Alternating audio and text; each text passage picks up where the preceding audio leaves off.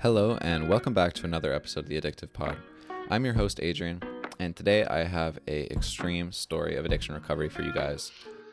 My guest grew up in a party house and began drinking and doing drugs at a very early age, which helps numb out from childhood traumas.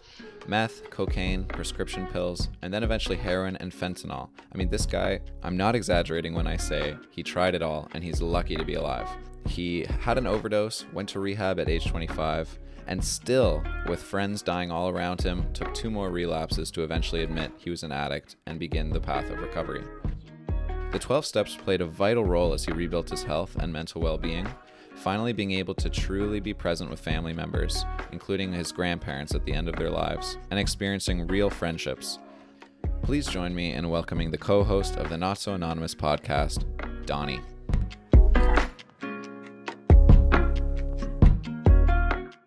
Donny, addict, recovering, alcoholic, drug addict. I guess just I'll start from the beginning, man. Early age, before I even picked up a drink, I was definitely addicted to, getting away with things that I shouldn't have been doing. And adrenaline was my first drug or the first euphoric feeling that I felt.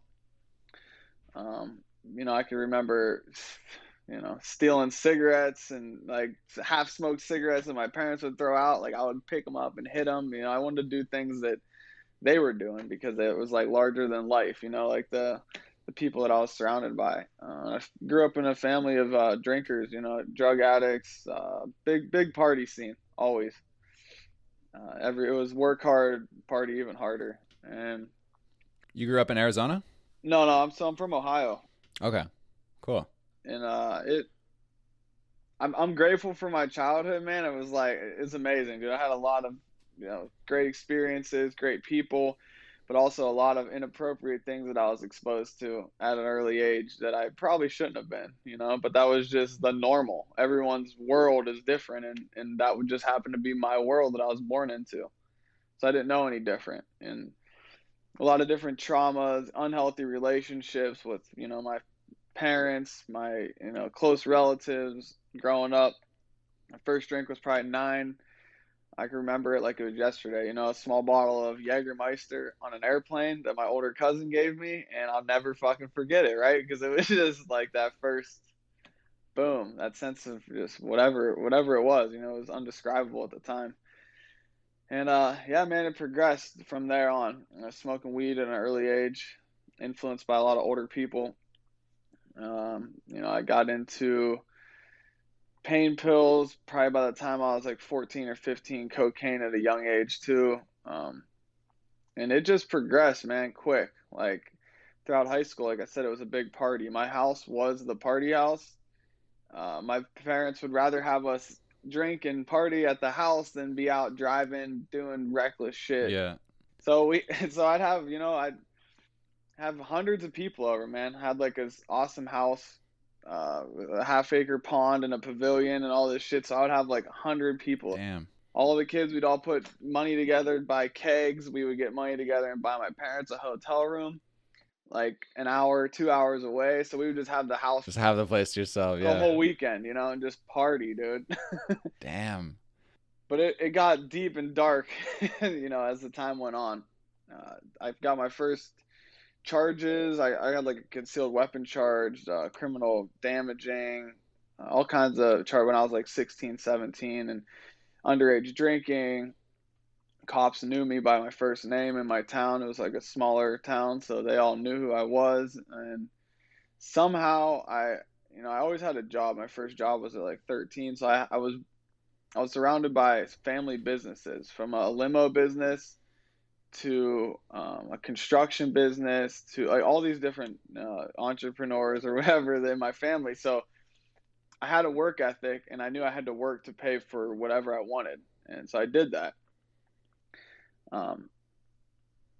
And it's a lot of crazy shit in my childhood that in my early teen years that kind of shaped me and into who I am now, and a lot of different lessons. So 18, I got my first DUI, and everyone I knew, all right, I didn't know anything about sobriety or recovery. It was all work hard, party hard, and AA's for quitters. Like that was some shit that we seen on TV, or like, you see a small circle of guys and it was like them hugging and shit. And the way I was raised was like, guys don't show emotions, like handle your shit. Don't be, Yeah, yeah. like man up, like, right? So there were like no family members or no friends that you knew that were in recovery. It was all like, yeah. I didn't know anything about recovery until I was 25. Was my first introduction to recovery. First DUI 18, and then I got another one when I was like 22. But I had, multiple charges and small things in between that. Car accidents, left and right. Like I said, small town. I knew a lot of people. I didn't get in the trouble I probably should have been, which kept my addiction going, and then I thought I was a badass. I thought I was untouchable, unstoppable. I was like, fucking ego and my pride were out of the roof. I thought I was someone. I was also selling drugs a lot. That's how another way I maintained my addiction. I started growing weed at an early age, pain pills, and I was selling a lot of pain pills, right? So I always had them, and I never got sick because they were always just there for me. And it wasn't until, later on that, like, they started getting really expensive, right? Because the DEA cracked down on all the doctors, the opiates, all that shit was getting shut down. So the people I was selling all my pills to, they all couldn't afford it anymore. So they all, the alternative was heroin and fentanyl. And I was like, no, I'll never, I still had all these connections, but they were like dropping off one after another. And came to the point, I remember my first time I got like sick off of pills and I started withdrawing. I was like, what the fuck is this? My friend gave me a Suboxone for my first time, and that shit, it was a Subutex. That shit, I was done. I got high as hell off of it. And then, I was just back and forth. I finally knew what withdrawal was. And I didn't want to feel that way ever again. So one of my close relatives, a cousin of mine that went off that route to the fentanyl stuff, he gave me some stuff, told me it was one thing, and it happened to be fentanyl and overdose my first time I did it.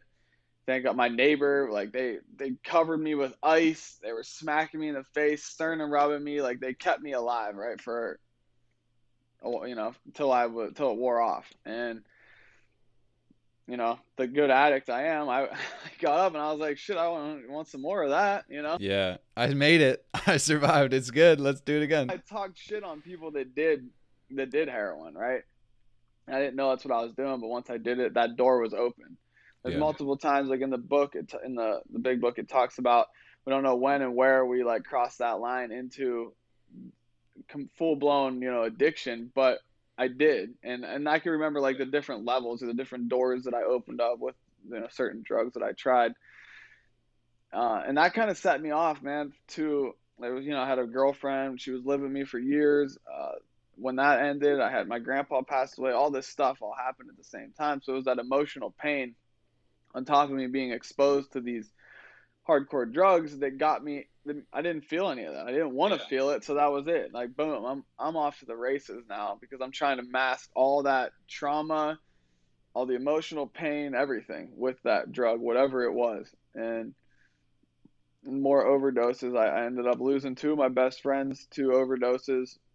Wow. Then I got caught with drugs. I fell out in my car like at a McDonald's because I was waiting for someone to sell them the drugs. But I did some and I fell out. I had the drugs all in my lap. Cops catch me, so I'm getting charges, and they're like, "Go to treatment and whatever, stay sober." So my lawyer tells me, "Stay sober, go to treatment, and we'll be able to get you out of this. Maybe just with some probation." It was like I was looking at felonies, and so I did that. Right, I go into treatment for my first time. Where did you go? What I was was the? I was in Ohio. It was a treatment center there. It was right in the hood, man. It was like, it's pretty. Did you know some of the people? Like when you went to treatment, would you recognize people? Like, did you know people there, or it was all a new experience? No, it was all a new experience for me, man. I don't really. It was. My mind was in such a fog because, like, literally, I used from the time I was 12, 13 till this was when I was like 24 and a half, 25 or so, right around there. So my mind was like so fogged with the drugs and the chemicals because I literally was like, I did everything possible like that I could find. It's got to the meth, the crack, the heroin. By this point, I'm like all out everything. Xanax. I don't even remember the beginning of my 20s because I was Yeah, it's just a daily thing at that point, just to get by, just to numb out from everything. somehow I had this job, right, that I got when I was 21, traveling the country, building Dick's Sporting Goods, and I did that, dude. I would leave for months at a time. I did like that was another thing. I was always hot, man. It didn't matter. I was like that part of my life was just like such a blur for me. Everywhere I went to like 40 some states in the country, working different job every different city every week or every month, and it didn't matter where I was at. I found drugs, dude. Or I would fly with them. I was flying with heroin, like all these Xanax. It didn't matter, man. Like I couldn't be sick, right? I couldn't go without my drug because I had to just maintain. I had to go to work. I had to do this, and I found myself in some places that were super sketchy. I would look up the most dangerous, streets or the most dangerous place in each city I was at, and we would go there and find whatever the hell we needed. And anyways, back to that. So I kept that job for a long time until, my drugs, I was just like, fuck the job. I was sleeping in, not showing up. I was running a crew of people. Somehow they let me run a crew of guys, and I would fall asleep on the lunch break and never even show back up to work. And they would be like, "Where the fuck are you?" Like so. And that was the best thing that happened to me, right? Was for me to get that job taken away from me because that was also another thing that maintained my addiction. It looked good. As long as I was working and I had Yeah. You could say to yourself and to people that you're functional, you're still working your job, you're still able to pay for the habit, do everything. So, yeah. yeah, and then so I'm at home. I would work like 6 months out of the year, and then I'd be back home and have all this money, and just fucking party. Oh, you only had to work 6 months. Like, you were good. So, yeah, we would work like 70 hours a week, like Wow. and that's where like the Adderall and the meth. Yeah. The uppers were needed just to keep going. I was just doing everything. I was like the mad scientist just to feel that level. And one of those times, I'm back home is when I get those charges, um, and so I end up in treatment right for my first time, and it was like fucking light bulbs going off in my head. But at the same time, I was still fighting it, right? I didn't think I had a problem. Like I was just the shit was just getting a little too much, right? I just needed a little break and I'd be good. Well, I had all those charges over my head, and I was like, I don't want to go to prison. I don't want to go to jail. I don't want to be a felon. All this stuff. So I'm just gonna do what they say and go to treatment. And the guy comes into H&I. He shares his story with me, and I'm like, okay, this was the first time that I heard someone actually share like the experience, strength, and hope because on like a super vulnerable level, like a grown ass man just talking about all this trauma and these things and how he made it through it and now he's sober. And that guy ended up being my first sponsor. He came up to me and he was like, or whatever. I thanked him for coming in and sharing, and then he was like, "Oh yeah, you go to meetings when you get out of here." And I had no clue what an AA meeting was or any meetings until I went there. And so I get out. I don't have a license. I'm there for 45 days. Dude overdosed in there. Another dude died, like in this treatment center while I'm there. But none of that's like even phasing me, dude. Were you on Suboxone or anything to help you to like taper down, or it was closer? I did a 7-day detox, 7-day taper with the subs and the phenobarbital because I was on Xanax. Like I was taking three bars a day Wow. and drinking. Like it was just chaos. So I did the 7 days, and when I got to the treatment center, it was a 45-day like inpatient, a residential or whatever, and I was still sick like the whole time. That's what I was gonna ask. Like, how are you feeling physically? Physically I was fucked. Like even when I got out, I was still like just dripping sweat. Like my body didn't know what to do. Yeah. Um, that guy picked me up, man. He took me to meetings though. Like I can remember sitting in meetings just dripping sweat still after like 2 months or whatever, 45, 50 some days of like sobriety. I'm still Yeah. a nervous wreck, fearful, anxiety, just it was crazy, you know. Now I'm talking about it, I'm thinking back to like how I was and how I felt at that time, and it was bad, dude. Yeah, and they wonder why people relapse, or they wonder why people need more than one treatment. It's like you did not come out of there a healthy specimen ready to face the world. You're literally like, yeah, you needed a drug more than you ever did in your life in that moment. So I you better did, find dude. something better, or you're going right back out. And that's the thing. I wasn't like all these people I seen that were like, doing the Suboxone or doing the antidepressants or doing this. Like they all had some kind of crutch with the Vivitrol, and I was just like, fuck that. I've been reliant on this drug, on these chemicals for so long. Like I don't want any of that stuff. And just by hearing everyone, I knew it was gonna lead me back to the same shit, you know. Anyways, the thing that helped me the most at that time was the meetings, dude. I would go to two or three meetings a day. Wow. That same sponsor, he told me, he made me go introduce myself to everyone at these meetings, and got super uncomfortable. But I stayed sober for, I don't know, about 5 months, and in that 5 month period, another friend of mine, this is one of my friends that passed away, right? He died on my time when I was like, after I got sober that first time. We would go to the gym together, work out. He was real big into like bodybuilding and stuff, and he was also struggling with the drugs at the same time. And that was another thing that helped me, man, was working out, Mm. the physical aspect of it. But I had multiple spiritual experiences in that time of my sobriety, and I started feeling good because I'm working out, and then I started doing steroids with this person, and and next thing I know, I'm feeling good, right? Physically, I'm mentally, the fog is lifting a little bit, and I'm like, okay, I'm cool, dude. I can drink now. Like I can drink. I just need to get rid of the drugs. So I'd never forget it, man. I picked up a double Jack and Coke at a bowling alley with some friends and family, and it set that obsession off, dude. And it went on for another year.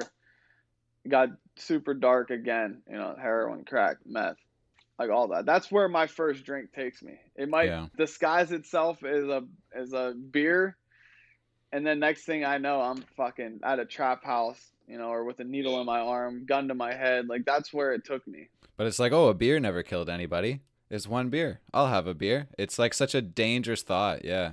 Yeah, when it's funny like how people question you when you're at a bar and you're hanging out with people and you don't drink. They question you more than like Yeah. if you are drinking, too much.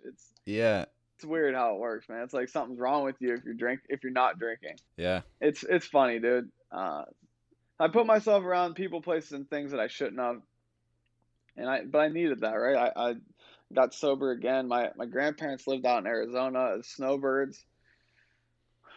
This time was for my family, right? I was about to lose my everything, house, car, all that stuff. Somehow I managed a lot of shit. I don't know how, man. Still to this day. So my family kind of gave me an ultimatum, and I needed it, man. I was like I was broken. So I went into treatment for my second time after a really long and hard run. Just went to detox this time. And I was like, I got this. I know what to do, when I get out. So I went to some meetings. My grandparents lived in Arizona, and I was like, I need to change it up. I need to get out of this environment because I sold drugs to so many people. I had so many fucking connections that I was like, I need to just get out. I couldn't even go to the gas station without seeing someone that I sold drugs to, or someone was asking me, or people. My house was the party house, so people would just stop over and be like, either bring me shit or they would Yeah. be asking me for something. That's insane. I couldn't just like lock my door. Like I would lock my doors, but people would still just be knocking. It was crazy. So I leave. I come out here. I meet some people, and I go to work. They give me this job, doing construction. Like my third day out here, and I go visit a friend that's from Ohio that moved out here. And this is like the trick, right? The cunning, baffling, and powerful. I'm sober for about 4 months at this time. I go hang out at the pool. I drink a fucking Bud Light Lime with him, and that's right there, dude. Bud Light Lime set me off on this Yeah. crazy, rampage of drug addiction again. And I'm like, It's like, wait a second, there's drugs down in Arizona too? Whoa. oh yeah, well You no, found yeah, it. it started in Arizona, right? Yeah. I'm still working and I'm drinking and I'm doing meth, but as long as I'm not doing heroin, I'm good because I don't want to die like my friends did, Mm. you know. And I could look back, I was at their funerals high as a kite, you know, doing drugs in the bathroom at the funeral home because that's the Mm. power of my addiction. I had no choices, right? I do drugs, I get high, I walk out, everyone's crying, and I'm crying too because this is fucked up. My family's like, "Oh, never do this to us," you know, and I'm like, "No, I would never," you know, I'm not high. And next thing you know, I'm overdosing again. Thank God for Narcan. Um, anyway, so I do that Bud Light Lime. I drink that Bud Light Lime. It sends me off on this another path, right? And I end up going back to that job for a little bit. I'm traveling again because Arizona wasn't working for me. The heat and the meth and the drinking just wasn't working, right? So I leave. I go back, and I'm with the same people that I used to party with, and I end up back in Ohio for my sister's wedding. You know, I can remember I'm standing there. I'm in her wedding, right? And I'm standing up there, and I'm taking Suboxone because I'm trying to like maintain my shit a little bit during this wedding because I don't want to like ruin this whole thing for her, right? And I'm at the up at the thing. I don't even know what to say. When they're like getting married, Yeah, yeah. I'm just drenched in sweat, just dripping sweat because I'm withdrawing so bad. And because I thought the Suboxone was gonna like help me, but you know, I'm like kicked into like withdrawals during the fucking wedding. And you know, my brother-in-law's brother, he looks back at me and he's like, "Dude, are you okay?" And I'm like, "Yeah, I'll be fine, dude." But I'm like dying up there. Jeez. Anyways, I make it. You know, I'm drinking, and still partying. But it got to the point after that wedding, and then I was like working there a little bit. I In Ohio, I was working, but everyone was gone, right? It wasn't a party anymore, man. It was just a dark place to be in. I would be in my room for days at a time, blacked out windows, just chasing that high, man, that I could not catch. Chasing that relief or that euphoric feeling that I wasn't there anymore. Like I couldn't even successfully get high. It was just like just maintaining. Yeah. Everyone was gone in my life, you know, no one to talk to me, no one, even the people that did, I was like, they're like, "Dude, you're fucked up." Even my drug dealers were like, because they see me when I like just first relapsed and I was like healthy looking to the point where I was at when I was 125 pounds, and I'm like, Oh man. and I'm, you know, and they're like, "Dude, you're fucked up, bro. Like, you need Yeah. some help." And that's pretty bad when your drug dealers are telling you that, you know. And you know, like I said, I'm in my room, right, with a gun to my head, like I'm ready. That's my only way out. That's literally the only way out that I could see. And for some reason, that was the first time that I genuinely called and asked someone for help, like on my own, like my own willingness. I was like, "Hey, I'm fucked up. I need help." But there was like that moment of clarity that a lot of people talk about, was where it was like the gift of desperation, the pain, the misery, the depression got so bad, but at the same time, and I was ready to kill myself, and then like my whole the past, like my life just flashed before my eyes, and I was like, "Holy shit." Like, and I just remember that first time in sobriety when I had those spiritual experiences of like, wow, there's another way of living and a different life. And I seen all those people in the meetings that are laughing and having a good time, like the happy, joyous, and free of those people. Like that flashed in my mind, like, okay, there is another way out. And then that was when I called and I asked for help that first time, and that's what started me on this journey now. And that day right there was like, I consider my very uh, one of there's multiple levels of surrender, but that was like my big level of surrender that time, or my first step was picking up the phone and like calling and asking for help. I had to set my pride to the side and just say like I need help, because it was either that or I was gonna just kill myself. I Yeah. would do drugs and hope I didn't wake up, but I continued to wake up over and over. And now looking back on it, I see where God was saved, just showed up in my life time and time again. Even in my addiction, He was protecting me. He was like just, just trying to push me out of it, but it was my own will that kept me in there. And I went into treatment that time, detoxed, and thank God for the counselors in there. One of the counselors, man, his words, like certain people say words to you and things, and like they stick, they're etched in your mind forever. Like this counselor, I don't know if it was because I was so emotional, like just coming, I was detoxing, all this stuff, but he would just hit me with like basically smacking me in the face, like, wake the fuck up, dude. Like, grow up. First of all, you're gonna die if you don't stop doing this. Like, look around. All your friends are dying left and right. Everyone, everyone's either, my other friends are either in prison or in jail or struggling in treatment centers. And Mm. he's like, drop the fucking shovel, dude. Like, quit digging yourself. You don't have to keep going. Like, just stop. And then he was like, you have all this potential, man, and you're just wasting it away. How old were you at this point? You're like 25? No, no, no. This was like from the first time I got sober was about 25, Okay. 2 relapses, and I'm like 27 and 27 and a half. So it's like two and a Yeah. half years of like back and forth trying to just fight it and not surrender to it, right? I was trying to still control it. Yeah. Yeah. You wanted to sort of get back to like a base level and then have another drink, be able to sort of have fun again. Like you wanted to just sort of keep it under control. Yeah, Yeah. without just surrendering to the fact that I was an alcoholic and I was a drug addict, and that if I put anything in my body, I don't know where it takes me. I could say I might die. I could say I'm going to kill myself. I could say I'm going to end up in prison. I could say I'm going to end up back in treatment. But that's the thing now. I don't know where it's going to take me. Yeah. Like when I pick that first drink, I have no idea where I'm Don't going. find out, man. Don't I find know I out. don't. That's what I'm saying. Like Enough that's people died. Yeah. oh yeah, for sure. But that counselor, he was like gave me the whole analogy of like the gazelle and the lion. He was like, "What?" He's like, "What are you gonna be, man? Your whole life? You're gonna be the gazelle? Just you wake up. They both run. You wake up in the morning. They're both running, for two different reasons.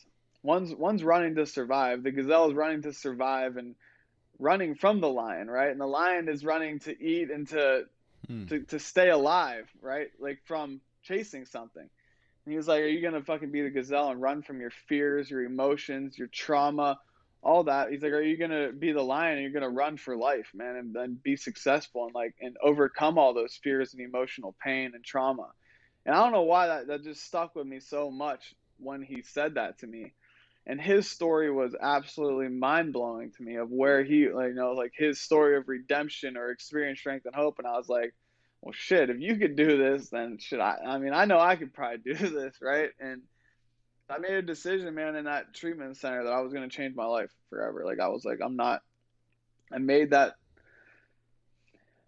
decision, man. It was like I can't go back anymore, like to this. Like it's over. I was like the old me. I was like killing the old me, right? I'm reading the Bible. I'm reading the big book, and some more spiritual experiences. I wake up in that treatment center. I'm like 3 weeks in altogether with detox, and I wake up and I'm just like in scrubs in treatment again for the third time, and I'm like, how the fuck did I get here? Like what? Yeah. And so I don't recommend doing this, but I walked into the office, man, and that first sponsor I had, he works at this treatment center now, right, that I'm at. And I'm like, all right, dude, I know what I need to do. I'm leaving. I'm good. I still had like 2 weeks left of treatment, and I'm like, I'm good, dude. I'm done. Like I had this moment of like awakening that I was like, I'm done, man. And I told him, he was like, the chances you stand sober aren't good, and I was like, yeah, I know, man. Like 10, maybe 10% is gonna stay sober, and I was like, yeah, well, I'm gonna fucking be that 10%. Like my pride and my ego are like, I'm gonna be that one that gets this, and by the grace of God, I did. I left the treatment center. I went straight to a meeting, and I continued to go to meetings every single day. I surrounded myself with sober people.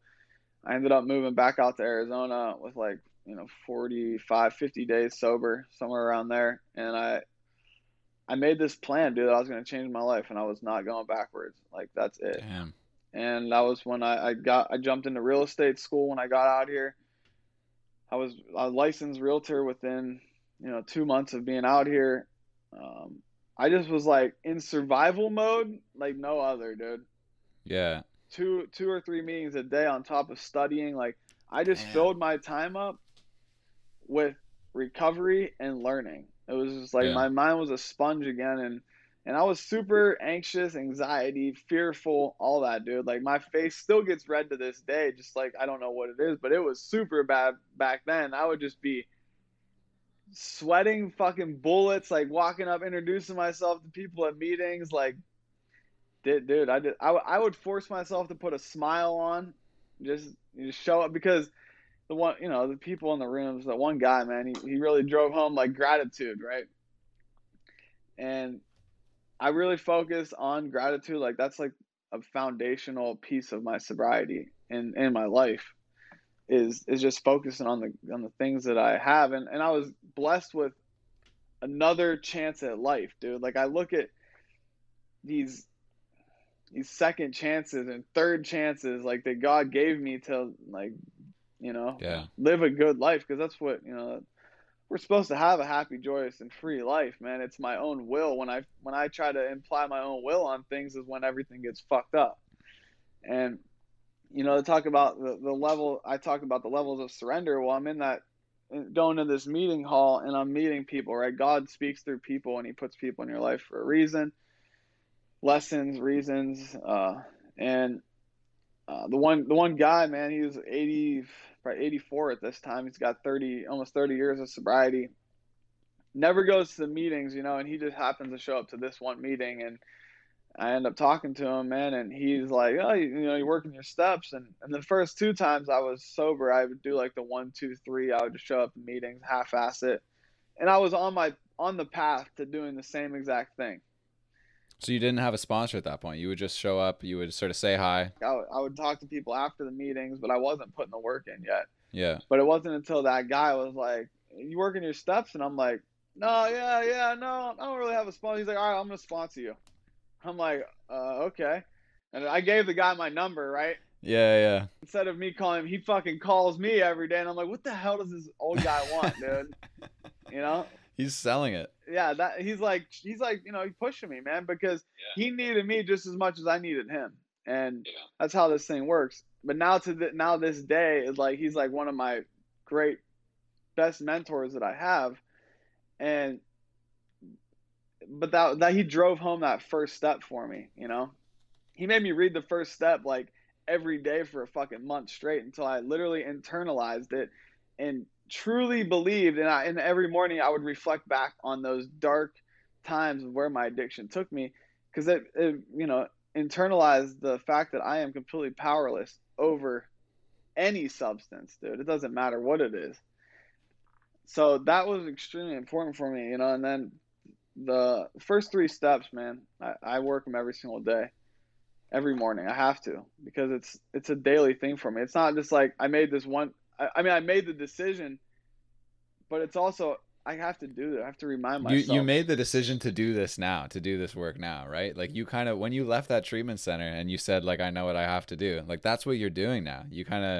You were right in the sense that you knew that you couldn't continue living the way that you were living and continue sort of trying to control the substances, trying to half-ass it, and then still party and have fun. Like you really did hit that point of seeing that you could not live like that anymore. And I wish everybody hit that. I wish your friends hit that moment as well. I wish some of these other people did. It's like, yeah, without that moment, right? You just keep trying. You'd keep trying to balance it out and get another job and keep doing a little bit of drugs here and there until you die or until you'd kill yourself. Like that's, man, your story is so intense, Donny. I'm so grateful awesome for that gift of desperation, right? Yeah.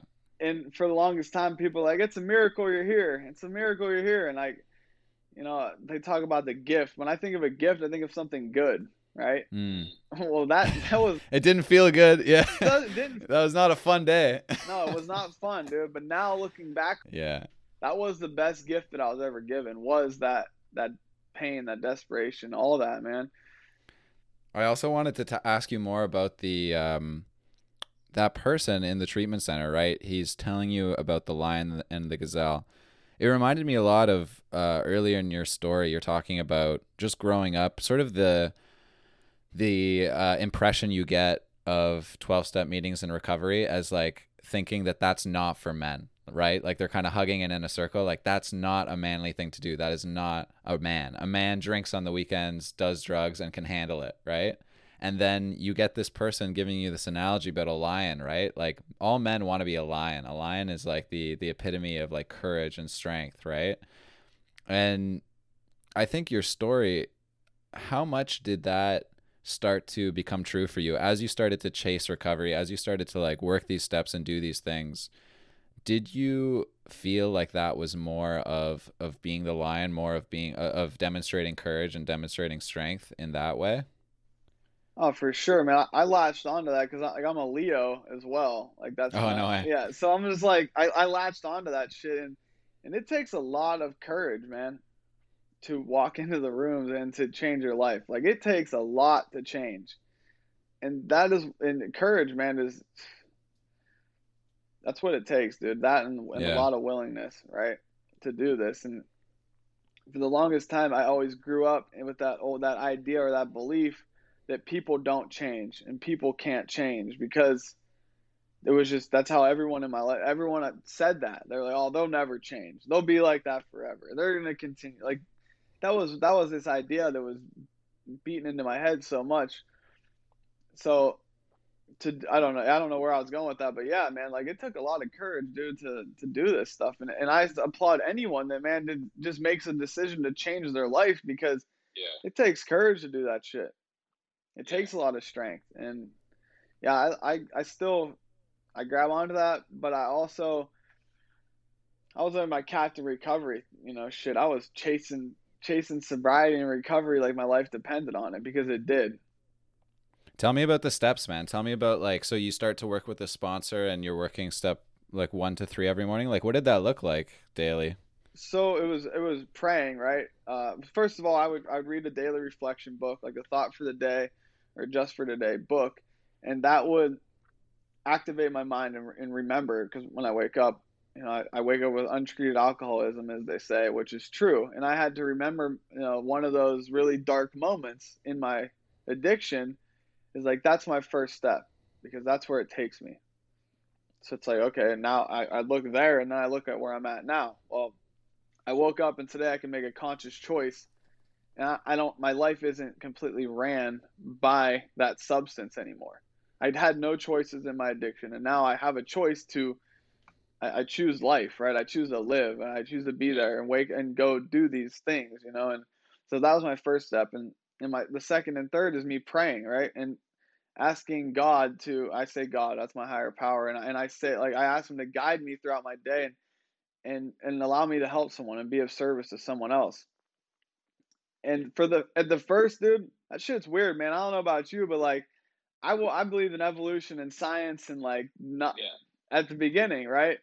But it wasn't until I had those spiritual experiences that like showed me like, holy shit, it's like a new pair of glasses, and my eyes have been opened to the world, in a whole different way now.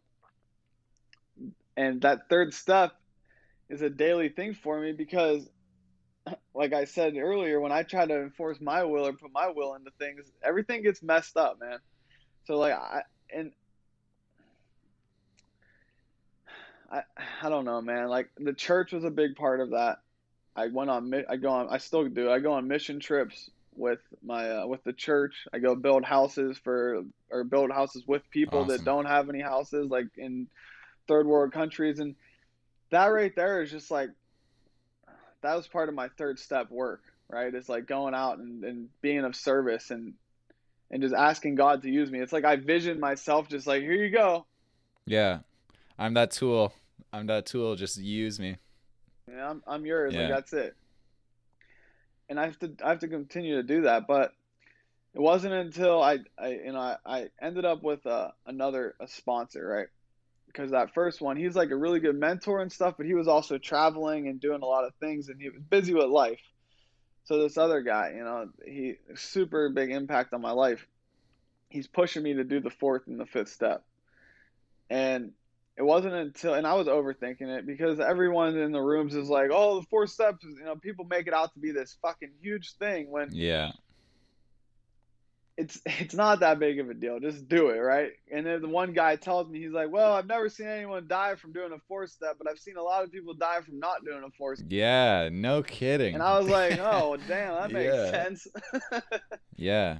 And that was when I started writing, man, journaling, and I still journal a lot to this day. But yeah, that breaking down and looking at all my patterns and all that, and pulling back up all that trauma, like that was where all that my addiction was rooted from, man. It was like that early childhood, early teen years is a lot of it, man. It wasn't Did until you ever go into therapy as well, or you just did it all through the fourth step and through people in recovery? all through actually so it's great all through the fourth step, fourth and fifth step, and yeah, the 12 steps for sure. A lot of my therapy happened outside the rooms. That's where the whole podcast started. The meeting after the Yeah. meeting was just talking about the shit, right? Pulling up all that Yeah. crazy stuff and talking through it. But also I had a business coach like that really he's a mindset coach as well. And for my real estate business, but he dug up shit out of me that I didn't even realize, that I didn't even dig up in the fourth step, man, because of like the questions that he asked me. So it's like, and then I journal more on that. I journal more. I journal on my fears. I journal about all my insecurities, all these things. And that right there is I think the power of pen to paper. Like people like sponsees and they'll be like, yeah, I typed it out. I'm like, no, no, no, no, no. I No. want you to fucking write it out because that's like where the power of it comes from. So I think all my therapy was free from the rooms. And Save that money. Yo, it makes sense though, because the fears and the resentments and the trauma that will come up in business, that will come up in trying to be a real estate agent when you're trying to negotiate or trying to be assertive or be confident, right? It's going to affect your confidence. So of course it's going to come up with this other coach. It's brilliant that like you had that experience as well, and you had that other person to help you dig deeper, because this is not just about the alcohol and drugs. Like this is about how you communicate with everybody, how you feel about yourself, how you look at yourself in the mirror and just go about your day. Like this stuff goes so deep. So I'm glad you had that experience, man. yeah, it's been it's not, yeah, you take away the drugs and the alcohol, dude. It's definitely a mental problem, man. And I'm not saying like I've been through some struggles, dude, like depression, anxiety still, throughout I call it the recovery roller coaster because I damaged my body. I for so long, my mind, I just filled it with all these bad things forever. So I can't expect to just be perfect. Like I take away the Yeah. drugs and alcohol and everything's gonna be fine. Like no, that is the furthest thing from the truth. It's just shit takes work, man. It takes Yeah. willingness, over continuous willingness every day, and to have some patience and give yourself some credit for just showing up. Like I always talk about, 99% of it is just showing up to the rooms or to a meeting or picking up the phone. My first mentor, he would call me after I didn't call him for 3 days, and he'd be like, "What, are your fingers fucking hurt, dude? You can't pick up your phone." Yeah. I'm grateful for that stuff like that, man. And But it's pride, right? It's pride. You don't want to admit that you're struggling. You don't want to admit that you need to talk to another guy. Like it's just pride. It's just that ego kind of thinking that it can do it on its own. pride and ego, Yeah. man, to the max. And I will always like sponsees, they won't call me, and I'm like, okay, well, I mean, and I did the same thing, right? I called my dealer every day. I'd go to gas stations and be like, hey, you got this, but now I'm scared to call someone and be like, hey, you got some hope for me today, or like, you got some recovery. Oh my God. Yeah, no, that's a fair comparison. If you can call your dealer, you can call your sponsor. Yeah, Pull it or together. yeah, and I knew them early on phone calls, man. Hours of like phone call recovery talk, dude, is Yeah. sitting outside the meeting. I mean, I when I came to Arizona, right, I moved with my grandparents, right, and my grandma had 13 years in the program. She was sober, and I got to this is like when COVID all happened at the same time, and I was able to give her 13-year chip, right, and celebrate that experience with her because she couldn't go to meetings like because of COVID, and I didn't know like how big that moment would be like later on in my recovery because she starts battling cancer for the third time, and this right here is like a prime example of how the program and the 12 steps And God can literally give you the strength and the courage to fight anything and battle anything in life, right? Without picking up a drink or a drug. And watching her have that strength, she's 79 years old and has beat cancer. This is her third time battling Wow. cancer in her sobriety, right? And Yeah. I'm able to be here, take her to doctor's appointments. I'm living with them, cooking dinner for her and my grandpa, like doing all this stuff. And those memories, those moments are forever, with me. And all the lessons that she taught me, it was like a sober living house, but I wasn't, in a sober living house, right? So she's battling the cancer. She ends up going back to Ohio, and her and my grandpa, and she passes away, right, unexpectedly. She beat the cancer for the third time, but something else happened. It was like a blood clot, right? She passes away. And I get the phone call, and my first immediate response is I fucking hit my knees and I started praying, dude, because that's all I had in that moment. I had nothing else, right? I couldn't do anything. Yeah. I was 100% powerless over this situation and whatever happened. And she really, beat that into my head too. It was like the acceptance of like life is going to happen, but no matter what happens, you do not drink and you do not drug. Yeah. Like that's it. And that was where the first step came into me. It came like really hit home for me right then.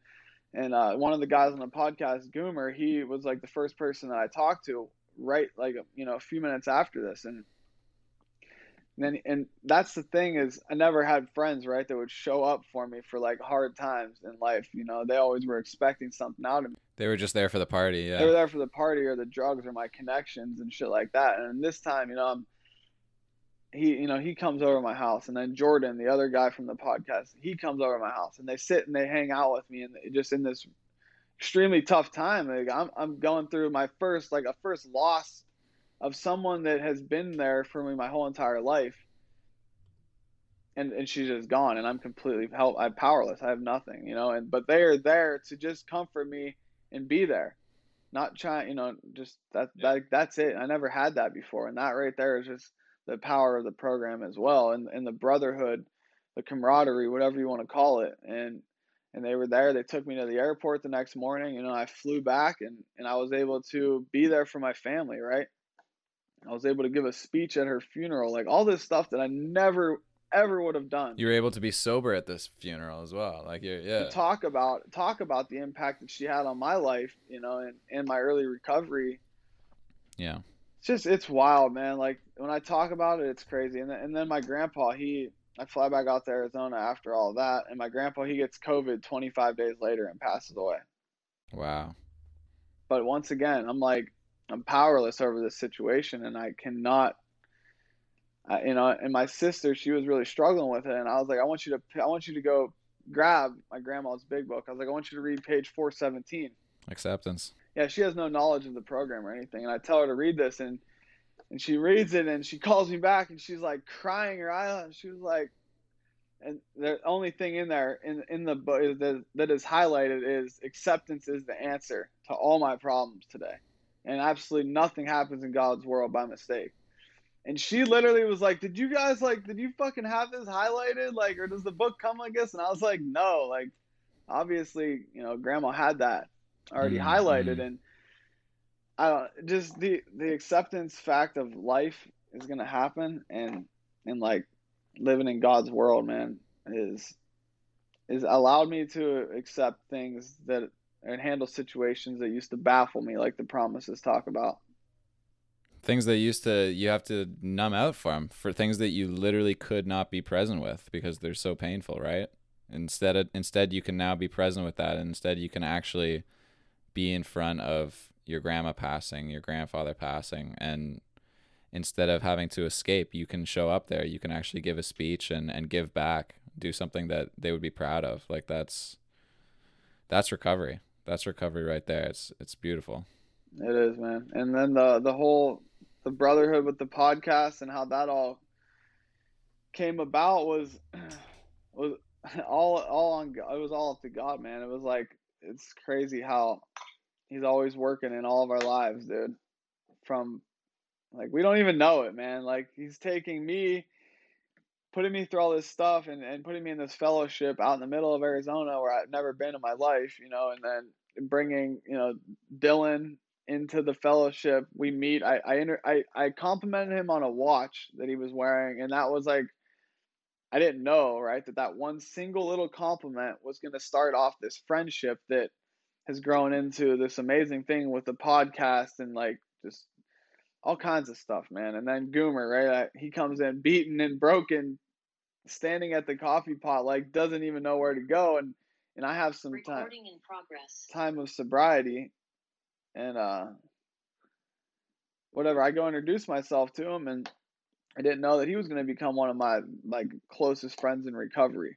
It's like that whole thing of just walking up and introducing yourself to people, man, because you never know who God is putting in your life for a reason or for a lesson. And then Jordan, he's from Washington. Then he went to Hawaii and lived there for years, and then gets sober, and his parents end up living in Arizona, and he goes to treatment, and then he comes down to Arizona, walks into the same fellowship. And it's like all these puzzle pieces were just being organized and just put together. And we would sit out back of the meeting hall, man, and just talk for hours about recovery and laugh our asses off of how fucked up we were and like how we're just trying to get by, right? And just do. Dude, that's why I loved your guys' podcast. That's why I loved the video that I watched, because this isn't a bunch of guys that are like miserable trying to survive. Like these are guys that just love being alive. They love like getting to hang out and just being able to be there for each other. And they're guys that have been there with each other and have had really tough times. And now they can be present in life and they can have those connections. Like that's what drew me to the Not So Anonymous podcast. It's like you guys are just having a great time. You're just chilling. Yeah, man, that's the whole point, dude. Is just like to convey the message of we're just people, right? We don't have shit figured out, but we're just sharing our experience, man, whatever that may be, because it's a journey, dude. It's not about the destination of it's about enjoying the experience too, and enjoying the journey.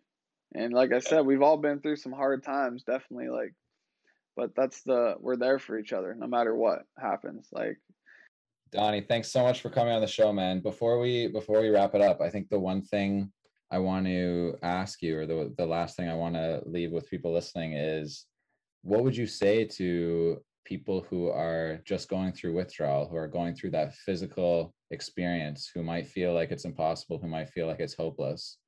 What's one thing that you would leave them with if they're listening to this? If they're going through withdrawals, man, I honestly just literally hold on. Just hold on, man. Time, it will pass, right? Me and Goomer would be on phone calls and he was going through it. And this, I tell this to a lot of people, like, this too will pass. If you need to do some kind of physical thing, exercise to like get out of it, it's just changing your thoughts, changing your circle, your life will change, literally. And just hold on, man. Pick up the phone, call someone, ask for help, go to a meeting. Like, I used to sit at meetings and then I would go to lunch after with people and I'd be on the phone in between the meetings, like whatever it took, whatever I was feeding my mind with anything, recovery. I was reading books, I was listening to podcasts, I was listening to music, like anything to get me out of up here, dude. That's what I did. Yeah. So just hold on, man. It gets better. I can promise you that, Dude, I see how it got better for you. I'm happy for you, man. I'm happy for you guys just running the podcast. You guys have a listener. You guys have another listener of the show. And yeah, thanks so much for coming on the show, Donnie. We're going to be in touch soon. And I wish you all the best, man. Really grateful to have heard your story. Yeah, man. I appreciate you, dude. I appreciate your podcast. And any way to carry the message, man, it's a miracle, right? Thank you guys so much for listening to this episode of The Addictive Pod. If you got anything out of what Donnie shared and you want to hear more from him, please check out the Not So Anonymous podcast at podcastnsa.com. There you can find the Instagram links, YouTube videos, merchandise, and everything else for the Not So Anonymous podcast. That's all for me today. Don't forget to like and subscribe to The Addictive Pod on whatever listening platform you use, and check it out on Instagram at Addictive Podcast. Take care, and until next week, remember, we recover together.